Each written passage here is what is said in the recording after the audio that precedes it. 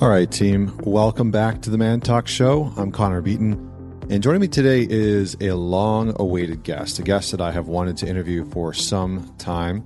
And this man is an expert, is a leader in the Bitcoin and cryptocurrency space, specifically within Bitcoin. He has a show called What is Money? The What is Money Show. And joining me today is Mr. Robert Breedlove. He's a Bitcoin-focused entrepreneur, writer, and philosopher. He's done a tremendous amount of writing around Bitcoin, its importance within the world, how it can shape governments, how it can shape culture, communities, etc. And he has done a good amount of conversation through his show, the What is Money Show, about money, about fiat currency, what money is, what inflation is, what Bitcoin is, how it differs. And so that's what we're going to talk about today. We are going to break this show into a couple different parts. The first one is talking about what money is foundationally. And I found this part to be quite interesting. It's a very sort of broad question that I asked Robert, and he digs deep into what money started out as and how it has changed over the years, over the centuries. And then we get into a conversation about inflation, the state of money right now within our world, fiat currency, what's happening with the economy right now. And then we start talking about Bitcoin, what it is, the possibilities that it can unfold. And Robert is very much focused in on Bitcoin versus the rest of the cryptocurrency market. So you'll hear him talk extensively about Bitcoin specifically and not really so much about the rest of the crypto market. So I hope that you enjoyed this show. If you are wanting to learn more about this kind of stuff, let me know, because this is something that I've become very interested in, and just learning more about money, financial markets, how to invest, how to save, also like what to do with our money. Is cryptocurrency and Bitcoin specifically a good place to invest some money? And so I hope that this conversation sheds some light for you and is educational and informative and inspiring and uplifting, but also eye-opening in some ways. So without any further delay, please welcome Mr. Robert Breedlove. All right, Robert, welcome to the Man Talk Show. How are you doing today? I'm good, man. Thanks for having me.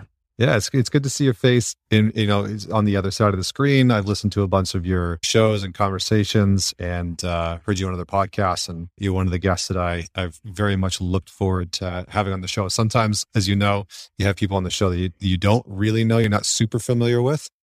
But then there's always the guests that I like source out and hunt down, and I'm like, that person I want to talk to. Awesome. Well, I'm honored to be one of your hunted guests. Let's just start off how I always start off, which is tell us a story about a defining moment in your life that made you who you are today. Yeah, it's a great question. The first thing that came to mind was I did some amateur boxing in college. So there's this charity boxing tournament at the University of Tennessee, Knoxville, where I went to college. And every year, a bunch of fraternities come together. They've been doing this for a long time. I want to say like over 30 years, could be longer than that. And they hold this tournament. It's a boxing tournament. There's multiple weight classes, multiple fraternities enter. They have competitors in each weight class, and then everyone trains for like 6 months for this thing. And then in one big night, I think it was in late February or March, perhaps, they'd have about 5,000 to 10,000 people come out, fill the gym, rafter seating and all that. The whole area was sectioned off kind of by fraternity, and then there was an area for the non-fraternity spectators as well. And they would hold a tournament. It was a multi-day tournament. Anyways, the first I did that, I decided to participate in that my junior year of college. And I was a heavyweight. I made it to the finals. I met I think he was the 2-time champion at that point. And he needed one more win. If you win 3 years in a row, you get inducted into the Hall of Fame. You get your picture on the wall and all that. So I met him in the finals, and his name's Nick Moore. We didn't know each other at the time. We sort of hated each other, as you might imagine. And anyways, we fought. It went the distance, and I lost on decision. And it was whatever. I lost, basically. Now that hurt. But what really hurt was our teams were tied going into that final match. So my losing that match cost my entire team the victory. So that one really hurt, as you might imagine. And we went back. I had other friends in the tournament, obviously mixed success. Some guys had won, some guys lost. We went back to the fraternity house after that tournament, and for me personally, I had decided not to drink for the 4 or 5 months of training leading up to that. So it had been like a long sober period, and then that night we started drinking and having fun. So I was pretty beat up about that, physically and figuratively. And I'll never forget, we're sitting in my buddy's room. This is a song by Muse. I think it's called Resistance, came on. And it's just about, fighting for your right for whatever you want. And I just decided that, I wouldn't be satisfied with my life if I didn't go back and try that again. I needed to go and I didn't need to finish on such a low note. And so I decided I'd enter the tournament again next year, and I was going to be serious about it. And so, several months go by, training season comes back around, and I do the same thing. I stopped drinking like 6 months before, start training. This time I was much more focused on boxing, because the time before when I was training, I was still doing other things. Like I was still, lifting weights, playing football, all this, everything else. But this time around, I was like, I'm just going to box for 6 months. And that's what I did. Tournament comes back around. I end up making it to the finals again against the same guy. Beat the same guy in the finals. And I'm wrong about this. He was actually, the year he beat me was the second year he won the tournament. So now the third year, he needed to beat me again to get into the Hall of Fame. Now this time when I met him in the finals, it was a little bit different because our team had already won. We had won on points, so I didn't have that pressure that time. Anyways, I beat him. In the finals. So same thing, went the distance, but I beat him more decisively. It still went to a decision, but it was the year before, there was a lot of controversy, like, oh, did I win? Did I lose? Whatever. This year, it was much more decisive. And we went back to the fraternity house, and I couldn't even get out of the car. There's like 100 guys in front of our house, in our yard, all over our porch, just pouring all over this little house we have. Guys just ripped me out of the car and like forcibly crowd surfed me inside. It was pretty intense. And yeah, that was a good, not really a moment, I guess. It was kind of 2-year ordeal. But in that moment when I was being forcibly crowd surfed, it was quite a overwhelming experience of glory, I would say. Just felt really good to have reached kind of a pinnacle moment after, many, many, many months of training and a lot of years of kind of setting your goal on something, setting your aim on something. So that's what came up for me when you asked that question. Love that, man. No, I love that, man. It sounds defining. It sounds like it taught you a lot about resilience and pursuing something. And, from the little that I know about you, just based on the interviews that I've listened to with you, it seems like that's a pretty important attribute. I remember you talking about going all in on things, and that seems to be an important sort of like character trait that you try and embody, and a value that you try and carry forward in everything that you do, which I think is honorable. It's noble. I think it's something that not a lot of people in our modern culture carry. So let's shift gears a little bit, and because I do want to talk as much as possible, about crypto and about Bitcoin specifically, and maybe some blockchain stuff. But I want to talk just broadly at first about money. You have your show called the What is Money Show. And I actually just want to start with that, because I remember hearing you talk about what money is and the role that it plays, throughout our evolution in our society. And I was like, I've actually never really thought about what money is outside of just this currency, this paper note or plastic note or, ledger sign, that I use to purchase things. And so I'm going to start really broad, and then we're going to narrow down as we go through this conversation. So let's just begin there. What is money? How do you classify that?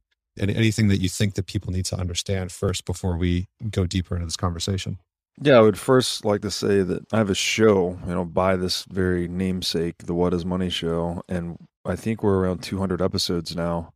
We talk about this question a lot, and there's a lot of answers a lot of different answers, and a lot of answers that have many branches, like one of the things people will tell you when you ask that question, what is money? They'll name the three functions of money: store of value, medium of exchange, unit of account.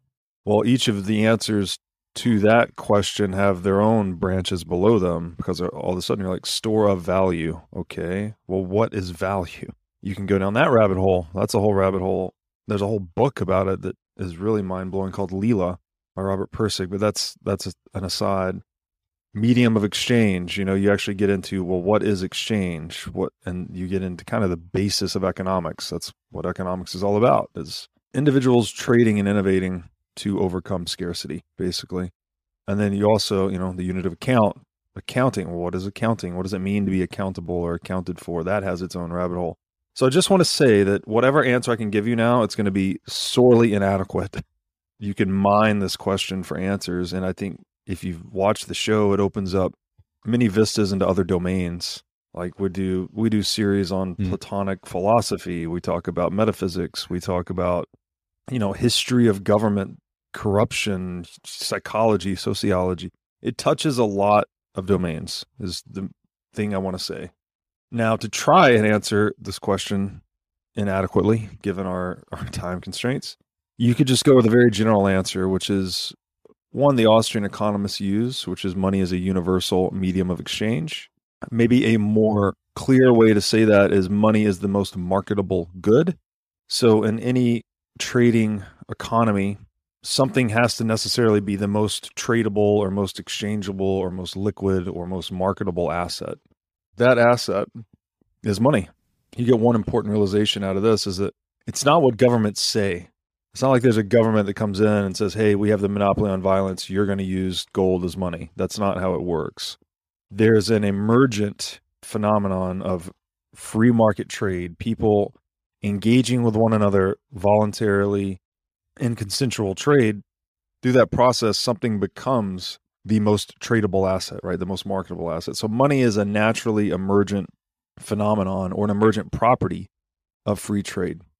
And then the close relationship between government and money across history is that, well, if you can control money, it's the most economic way to control people. If I can just control the money, this goes back to the old Rothschild quote, give me the power to issue a nation's currency, I care not who makes its laws. Money is the layer one of human civilization.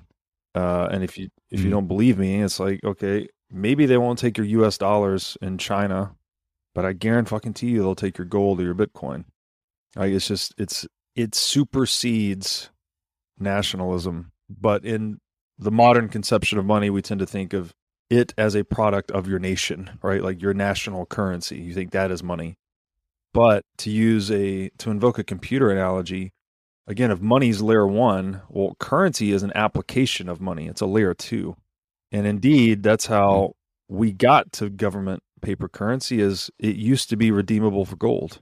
The dollar was redeemable for gold. It was a call option on gold or a warehouse receipt. You could take this token to a gold warehouse or a bank and exchange it for physical gold.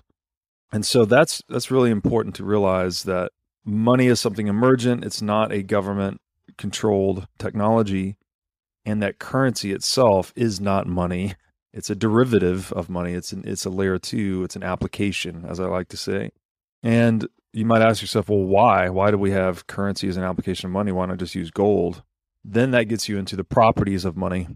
It's like the reason gold became money, and I won't go down this rabbit hole because I've touched it a million times in my work, but there's basically 5 qualities that market actors are looking for in money when this process of trade and emergence of money is occurring. It's the asset that is the most divisible, durable, recognizable, portable, and scarce. That's what gets favored as money over time. That's what gold was. Gold best satisfied those properties. That's why it was favored as money.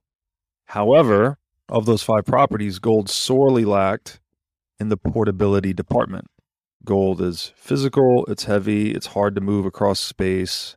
If you're going to have a globalizing society, doesn't really work. Like we're going to send treasure chest of gold around to each other for every transaction we need to make. I mean, can you imagine if you didn't have things like Venmo or PayPal and I had to bring you some fucking gold coins every time you bought my dinner, it would just get very cumbersome very fast.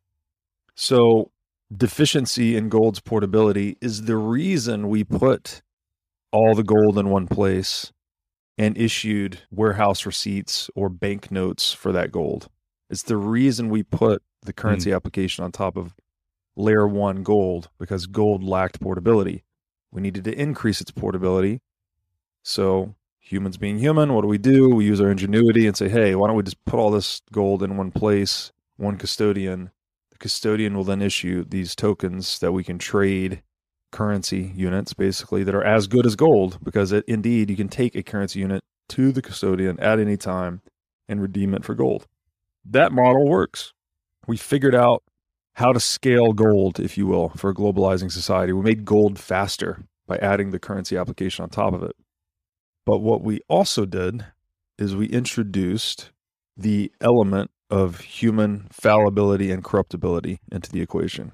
Because before, when we're transacting in physical gold, I don't need to trust anyone that the supply will be counterfeited or compromised, because that was a property of gold, that it was scarce, right? It didn't matter how hard you tried to produce it. We didn't know how to fake it. We didn't know how to artificially make it in a lab. We didn't know how to arbitrarily expand its supply. It was hard money, right? It's hard to produce, so it's a commodity money. Well, once you put that, all the gold into the hands of one custodian, and now they're issuing paper on top of that gold for us to trade, that's no longer the case, because that custodian can now issue as much paper as they want. They can lie. They can defraud you. And they could have 10 tons of gold on reserve, and they could issue 100 tons worth of receipts.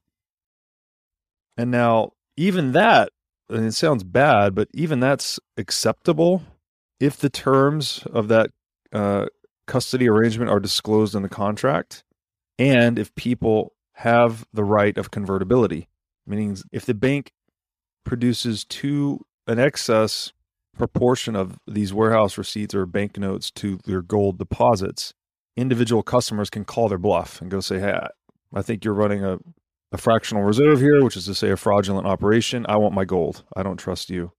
Here's the paper. Give me my gold. And what that would do is basically maintain a system of honest banking, because of the banks that were dishonest would ultimately go under, right? They would suffer a bank run, as we've typically heard of. And it's important to note there too that the bank run, that's only possible when the bank is engaging in this fraud called fractional reserve banking. If you're a 100% reserve bank and I've issued 10 tons of paper on my 10 tons of gold reserves, I don't have anything to worry about. All my customers can come and redeem today. Okay, I'd made all the redemptions and we're done. There's no fraud that I need to cover up. It's only when a bank is engaged in fractional reserve banking and too many customers come at once to redeem their gold that you get this bank run, like you might have seen in the old movie It's a Wonderful Life, right? So that's important to note. And I think just to fast forward to where we are today, we've gotten rid of the notion of gold redeemability. This scam has been run so many times, and every time the banks, they get over their skis in terms of overissuing currency banknotes relative to gold reserves, there ends up being some type of run on the bank. Once the confidence is shaken, banks then suspend convertibility. They stop giving people their gold. People really go crazy then. And we've been through this process enough times at multiple scales. This has been not only your local community bank, but in 1971, this was Germany trying to repatriate their gold from the United States. And Nixon came on TV and said, we're closing the gold window. It's only going to be temporary. It's all the fault of these greedy capitalists, as the state politicians like to always blame the productive market actors. They never blame themselves. And again, it was said to be a temporary measure, and here we are, 50 some odd years later, still off the gold standard. We're now on the zero reserve standard called fiat currency.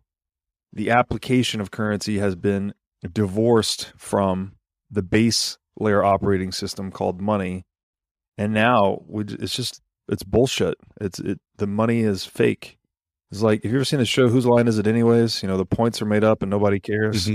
That's the game we're playing now. You just have one central currency counterfeiting monopoly, which we call the central bank, producing new money or new currency, I should say, based on criteria we don't know, undisclosed criteria, behind closed doors. We don't know how many dollars exist. We don't know how many dollars will exist. We don't know how many dollars have existed. We don't know who profits from the production of dollars. We don't know who owns the central bank. It's just a giant scam. It's the most desirous asset in the world, which is the US dollar, represents units in a pyramid scheme, basically. And you wonder why the world's so fucked up and corrupt and a mess and culture's torn up and divided and everyone's confused and feeling the pain of inflation. And that's why let me say it again. If this doesn't hit you like a brick, then I'm not saying it right. The most desirous asset on earth is a pyramid scheme. The US dollar is a pyramid scheme. This isn't my opinion. This is mechanically how it works. All right. There are higher level banks that produce new tokens, either via currency or credit issuance, that then rolls down to lower tier banks who then relend the money. There's a money multiplier effect here where, because each one is a fractional reserve, if a new bank gets $100 in deposits, well, they get to turn around and relend out $90+ of that. So the original $100 in deposits, after it gets lent out through multiple layers, expands to be like $1,000 or more in additional money supply. And it's all leverage. It's all fake. It's all promises. It's all IOUs, right? And it's an IOU to what? Ultimately, it's like there's no redeemability for gold. So there's no connection to real money. The central bank hoards all the gold, made private gold ownership illegal in 1933. That lasted for 40 years. It's a giant scam, and it's a scam that runs the world. So that's where we're at with money today. Yeah, I mean, I've heard you talk about, I definitely want to probably switch here into, cryptocurrency and Bitcoin, because I think a lot of people that talk about it, as a kind of, some people talk about it as a salvation. Some people talk about it as a solution. Some people talk about it as just a different scam, and so that's an interesting thing to see as well pop up. And I've heard you talk about inflation as a different form of tax that the government uses as something that should be illegal. And maybe we'll interweave that as we go along. But let's just switch gears into crypto. All right. So Satoshi comes along, creates this concept of Bitcoin. How do you, to the average person who has very little understanding of cryptocurrency or blockchain technology or what Bitcoin is, let's just start high level. How do you explain what Bitcoin is to the average person? Yeah, I mean, there's Bitcoin. If I have to hit someone because sometimes people recognize me, or I have one tattoo. I have a Bitcoin tattoo under my right arm. I got this when I was 33 years old. Sometimes people see the tattoo and they're like, what's up with that? And if I have to give someone a 30-second explanation of what is Bitcoin, I just say that Bitcoin is an insurance policy on central banking or fiat currency or the US dollar, depending on their level of understanding. The more dollars that are produced, the more valuable the insurance policy called Bitcoin becomes. That's it. That's basically the whole thing. Like, you just leave it at that. So, and I think people know, like even people that haven't done a deep dive into monetary history, if you just kind of like sit with yourself for a minute and think like, printing money, what does that mean? Obviously, that doesn't make sense. If printing money worked, well, we'd all just fucking print money and that would be that. Like we'd have all the money we need, everyone would be happy, we'd all be rich. But money, it does not equal wealth, obviously. Money is not equipment, factories, plants, technology, innovation, human capital. You can't print any of these things. All you're doing is printing the claims to those things or the access tokens to those things. And in that way, I think it's somewhat intuitive that there would be value to a money that no one can print, no one can arbitrarily produce, because we know that the printing of money has been bad historically. It's not like you don't hear many stories about printing money and there was a good outcome. I can't think of any, actually. So if you've ever heard any of these historical anecdotes of, there's been many thousands of episodes of humans thinking this time it's different. We'll print money. We know what our ancestors did three generations ago, and they printed money and had a hyperinflation and all these horrible socioeconomic consequences, and they lost their minds. But that's okay. We learned from the past, and now we're going to do it differently. That little recurrent intergenerational self-deception has happened so many times in so many places. It's crazy. So you could leave it at that with Bitcoin. Like, it's this money that cannot be printed or inflated. And that becomes especially relevant and valuable in a world awash in inflated currency or artificial liquidity, counterfeit currency, ultimately. Like, so one of the other key points here, as we described with fractional reserve banking being a fraud, that is the same, like mechanically the same thing as counterfeiting the currency. Even if I'm the bank and I have a customer that's deposited $100 with me, and that's an on-demand deposit. That means the customer can come at any time, demand that I give them their money back, and then I would owe them the $100. Now, if I take that $100 deposit and I lend out $90 of it to other customers who then come back and deposit it into my bank, and then I lend out 90 of each of those deposits, 90% of each of those deposits, and so on. That whole thing is the same. It's an indistinguishable practice from counterfeiting the currency. It's the same as if I'm a guy in a basement that, built some printer from some parts he found online that could produce a super accurate representation of the US dollar that I can go and try to pawn off on merchants around town. Like, it's the same thing. So a key realization here, and I've crystallized this into one quote that's become a little bit popular: inflation is legal counterfeiting. Counterfeiting is criminal inflation. There is no mechanical distinction between the two. There is only a legal distinction. And the legal distinction obviously favors those inside the state that have awarded themselves the exclusive legal monopoly to engage in currency counterfeiting. Okay, so what are the consequences of currency counterfeiting? Well, if you can print money and I can't, then you can steal from me, because you can award yourselves new units of the currency to go out and buy real wealth. When you go out into the market and buy real wealth, if we're both holding dollars, you print yourself new dollars, you go into the marketplace and bid up property, plant, and equipment, things that I want to buy. Well, if I'm still holding the $100 I had originally, all the prices for those assets have been bid up, but my dollar balance has stayed the same. So what's happening is the purchasing power of my dollars is being diluted via inflation. So taxation and inflation are the same thing. They're both theft. This is another really bitter pill for people to swallow. Like, what do you mean? I thought the government had my best interest in mind. What? Why is taxation theft? What about the roads? And what about all this?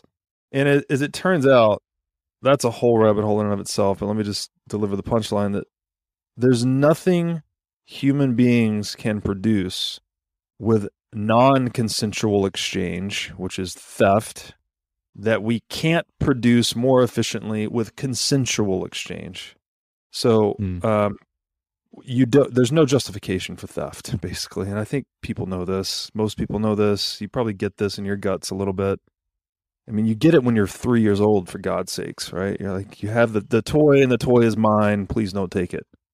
Well, you grow up as an adult, and it turns out you got a lot of toys, and you don't want anyone to take them. I mean, that's just pretty basic, I think, to the human animal. So how does Bitcoin fit into all of this? As we said, you could look at it as an insurance policy on that whole debt-based disaster we have called the global fiat currency complex.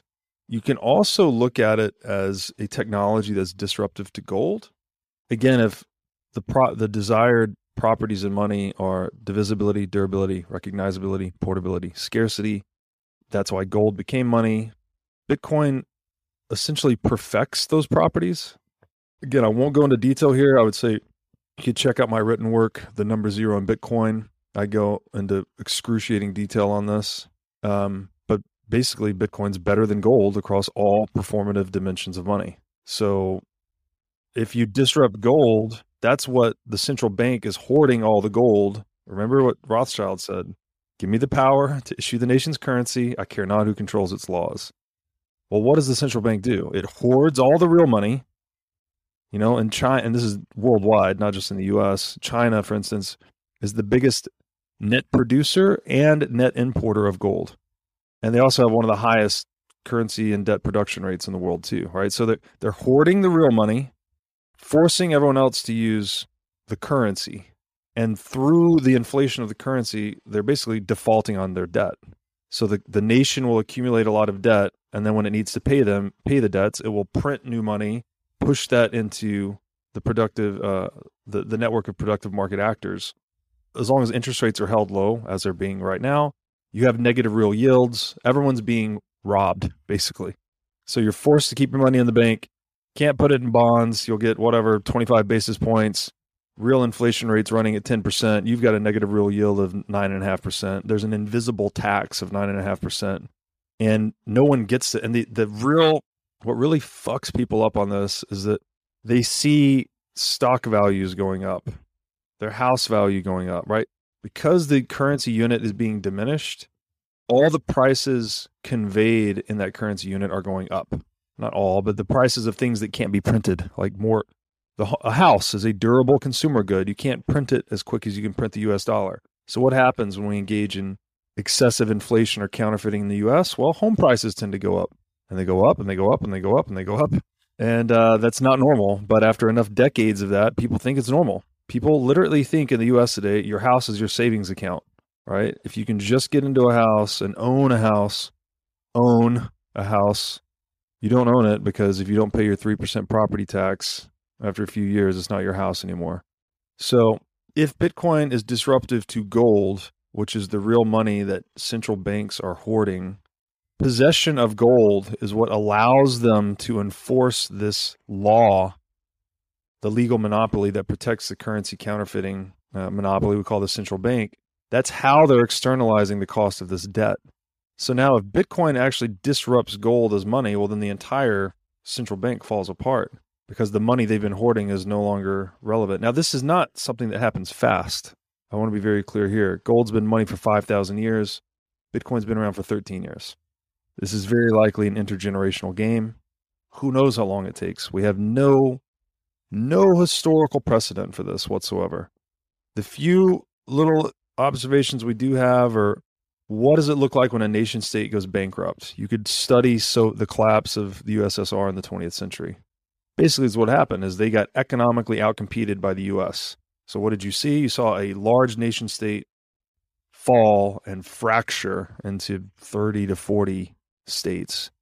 I think it's very likely that is the long-term consequence of Bitcoin's monetization, is that it causes all nation states to fall and fragment in the long run. And in the long run, that's really good for people. It's really good for humanity to have a much smaller government, much less invasive government, much less theft, much less inflation, essentially no inflation. If Bitcoin really succeeds, that whole term will just go away. And people will look back on us like we're batshit fucking crazy for letting a few guys in one place hold and control our currency while they hold all the money and say, here's the currency. I mean, we're going to be laughed at historically. But the long game is good should Bitcoin succeed. The middle game is very messy. Who knows what this looks like? States don't give up power willingly. But the big question with Bitcoin, and this is the question, is how do you stop it? Nobody knows how to stop it. Nobody. And that's where we're at. If you've got ideas, get your ass into the marketplace, stop Bitcoin, short it, and become really rich. But nobody knows how to do it. So eventually you realize you just need to own some of it, since nobody knows how to stop it. Yeah, I mean, I feel like that, what you just laid out probably warrants I'm going to try and recap some of the stuff that you just said, and we'll continue on. And please correct me if I've misrepresented or misinterpreted anything you said. So fiat currency is a replicatable, inflatable currency that is centrally controlled, that you have very little access to. And one of the things that I learned that I was, because I didn't know anything about money or currency or really savings. You just not taught it in school. And so one of the things that when I started to learn about inflation, I was like, oh, my savings have to out earn inflation. Otherwise, you're just in a net negative constantly, right? So when inflation's at like 8, 9%, like it is right now, and your savings are at like 3%, if you're a very conservative person, you're not going in the right direction. Yep, that's a negative real yield. It's a very challenging, it's a negative yield, right? So Bitcoin is, and correct me if I'm wrong on this, Bitcoin is more of an asset than it is a currency. It's more like gold than it is like a fiat currency. And it's a non-inflatable, non-replicatable currencies, right? So there's 21 million Bitcoin. You can't print more of them like we're seeing right now in the last couple of years where they've just printed off trillions and trillions of dollars. And so I think that kind of covers the high level stuff. Did I miss anything in there that's very important?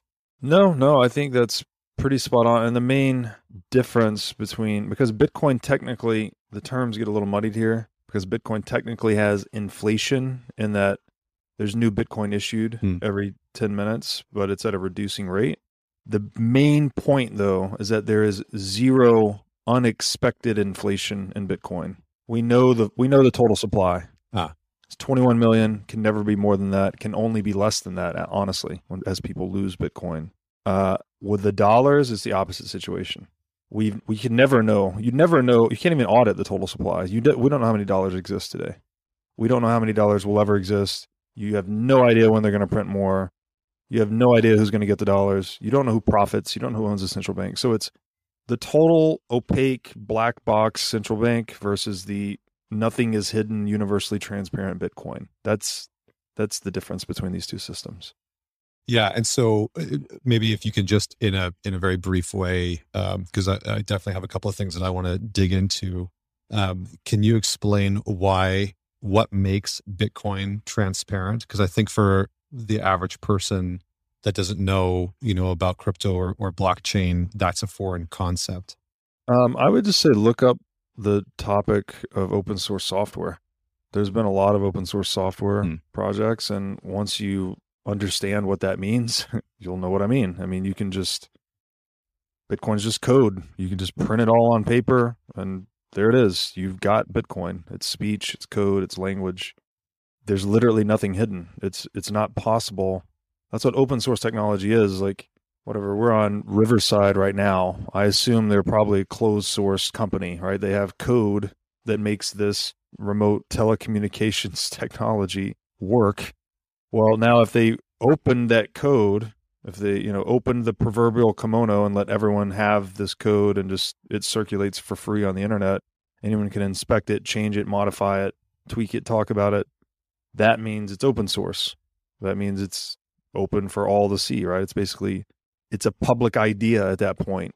It's something like, and it gets really interesting there because all of a sudden you're like, oh, well, the wheel is just a public idea. You can't put that one back in the box.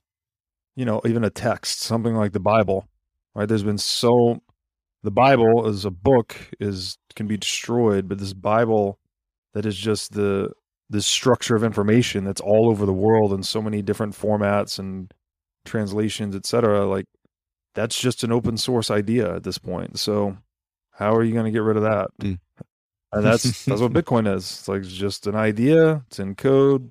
Everyone that's using Bitcoin has a full copy of Bitcoin's history, code base, etc. How are you going to get rid of that?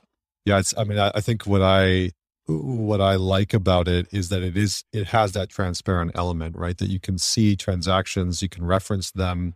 It's not closed source. It's not something that, people can hide transactions necessarily. And I think from a logistical aspect, when I think about looking into the future and the applications of it are pretty astounding.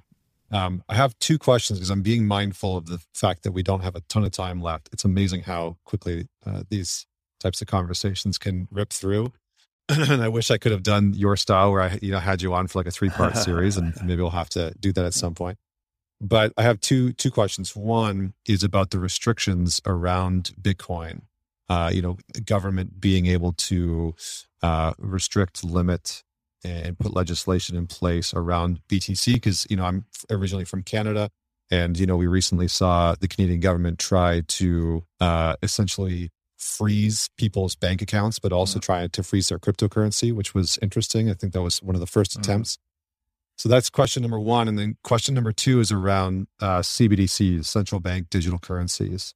And I've been very interested in these and the application of them and the government sort of looking towards a deeper sense of control within society as, cryptocurrencies come online. So I'm curious to get your thoughts around central banking digital currencies, how they'll be used, what they might be used for, what the effect might be on the crypto market in general.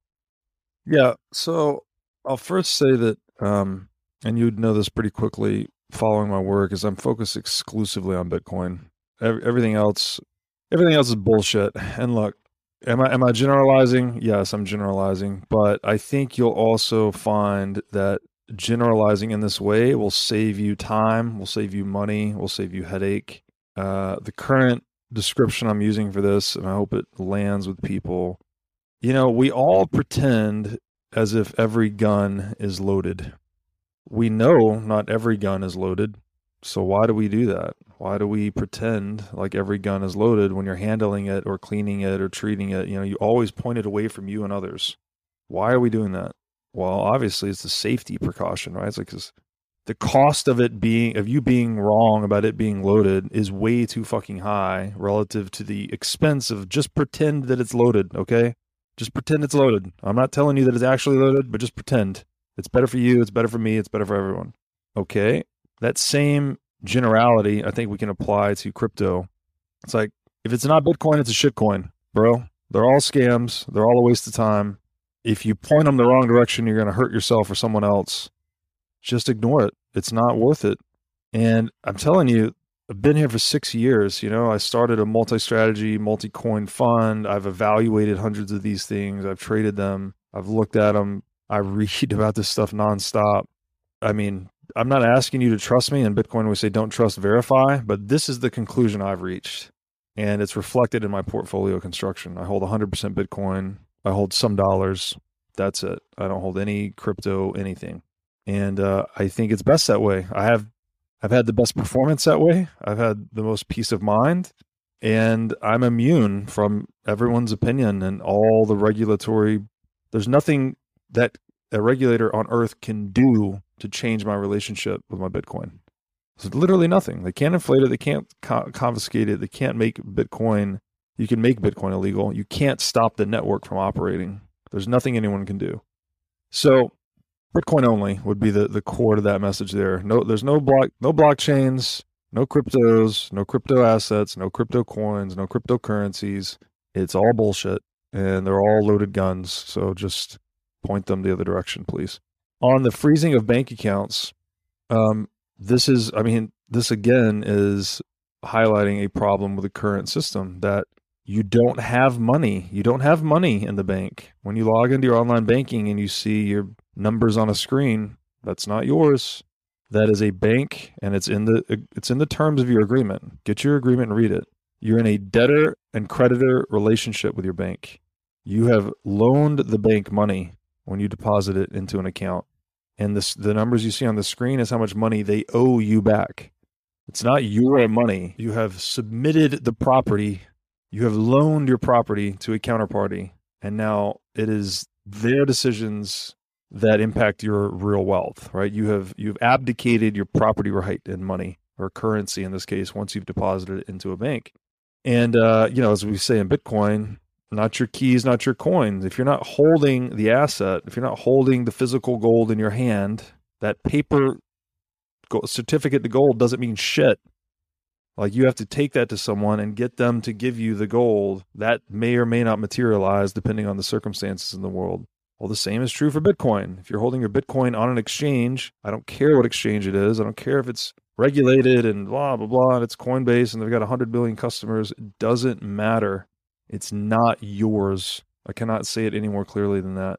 You could wake up at any time and it's on the news. The U.S. government nationalized Coinbase, whatever. Apply this to your exchange, your country, same story, different place, different time. That's a very distinct possibility at any time. So all that, dollars or Bitcoin or whatever you thought you had on Coinbase could just go away. And the Canadian trucker situation was just such a terrible instance of this, that we saw how far we have fallen from the foundational principles of the West: life, liberty, property. Well, what do we have now? And these are just freedom, right? This is life, liberty, and property is freedom, right? If I take your life, I've taken your future freedom. If I take your liberty, I've put you in prison. I've taken your present freedom. If I take your property, I've taken the fruits of your past freedom. That's what you went into the world and built. It's a value you've been accumulating for yourself over time. If you decide to put that all in currency and put all that currency in a bank, and the bank freezes your access to the currency, what are they doing? They've robbed you. The point is this, that there's no freezing Bitcoin. Holding my Bitcoin in self-custody, it will never happen to me. It's not possible to happen to me. It's not that I'm trusting someone. I'm not trusting Bitcoin's team or Bitcoin corporate, which there is none of this, by the way. You're not trusting anyone. I'm not asking anyone's permission to please not steal my stuff. Please not freeze my account. It's not possible. It's just not possible. You physically possess an asset that is a open global monetary protocol. So, that's all really bad. And then if you think that's bad, just wait till central bank digital currencies come online. It's basically central banks consolidating a lot of these middlemen. They currently have to deputize a lot of these banks and financial regulators and even merchants, right? I don't know, if in the US, I send wire transfers still for some of my business stuff. The rate at which they've been flagged has gone up a lot, over nothing. It's a tiny wire transfer, and they're like, well, who is this? What is this for? What did you buy? What did you do? So this whole encroachment on your relationship with your private property should be alarming to everyone. An implementation of a central bank digital currency will be removing a lot of these intermediaries that are currently looking over your shoulder and just giving more power to the central bank. So the central bank will grow, the state will grow. And this leads you to a China social credit score dystopian future, where if you say the wrong thing, do the wrong thing, buy the wrong thing, your money gets turned off. So, and the only way to avoid all that, obviously, is Bitcoin. Yeah, I mean, I kind of had it's been interesting to see universal basic income and central bank digital currencies sort of get talked about all at the same time. And it seems like a great way for governments to control, if you're giving a universal basic income to people and you only want them to purchase certain things at certain places, with the CBDC, you can actually do that, right? You can control what they're allowed to purchase, when they're allowed to purchase it, where they're allowed to purchase it. And so it creates a very useful tool for governments to control the spending of people that are accumulating universal basic income. And anyway, I know that we're kind of up for time, and I have a ton more questions. Mm-hmm. I would actually love to have you back on to talk about Bitcoin and time. Mm-hmm. I've found your work on that really fascinating, and it's something that I've thought quite a bit about. But listen, thank you so much, Robert, for being here. And for anyone that wants to check out more of your work, obviously they can go to the What is Money podcast. But where else would you like for listeners to follow along, learn a little bit more about you and your work? Yeah, Connor, thanks for having me. The first one you said there's spot on, whatismoneypodcast.com. That's got links to the RSS feed and our YouTube channel, along with the other show links. You could find me on Twitter at Breedlove22. Breedlove is my last name, spelled BREEDLOVE 22. There's links on my Twitter profile to a link tree that have links to all my other work. And yeah, I hope your audience got some value out of this. Please feel free to engage. We try to, interact with the audience a lot, answer questions rather. So, it's a crazy world, and I think that studying money will help you see through a lot of the bullshit. So that's what I'm hoping to help people do. Awesome. Well, I would say you're doing a pretty goddamn good job of that. So I appreciate your work and your time. And for everyone that's out there, we'll have the links for everywhere that you can find Robert in the show notes. And this might be a good episode to listen, with a buddy or with your group, with people that are in your network and have some conversation around and dive into a little bit. And as always, this is Connor Beaton signing off. Talk to you next week.